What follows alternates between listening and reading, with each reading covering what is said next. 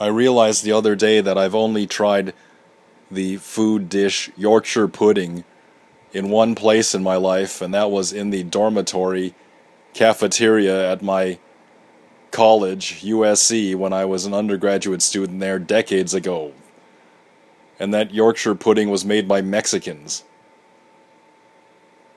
At that time, I had no idea what Yorkshire pudding was supposed to be, or what it was supposed to taste like, or what kind of texture it was supposed to have.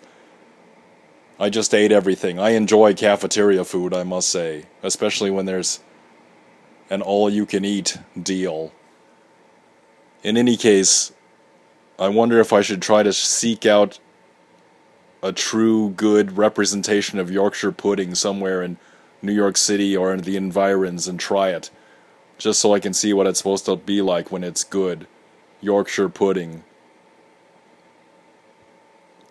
This really speaks to a larger issue in my life, and that is, there are certain things I must try, and I'm getting older now.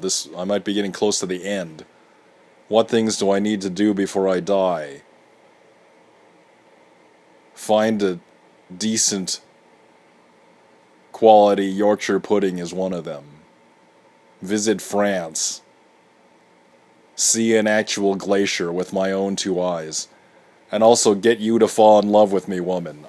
Now, this may be the most difficult of all the tasks on my list, because you've already told me flat out, straight to my face, that you don't wish to date me.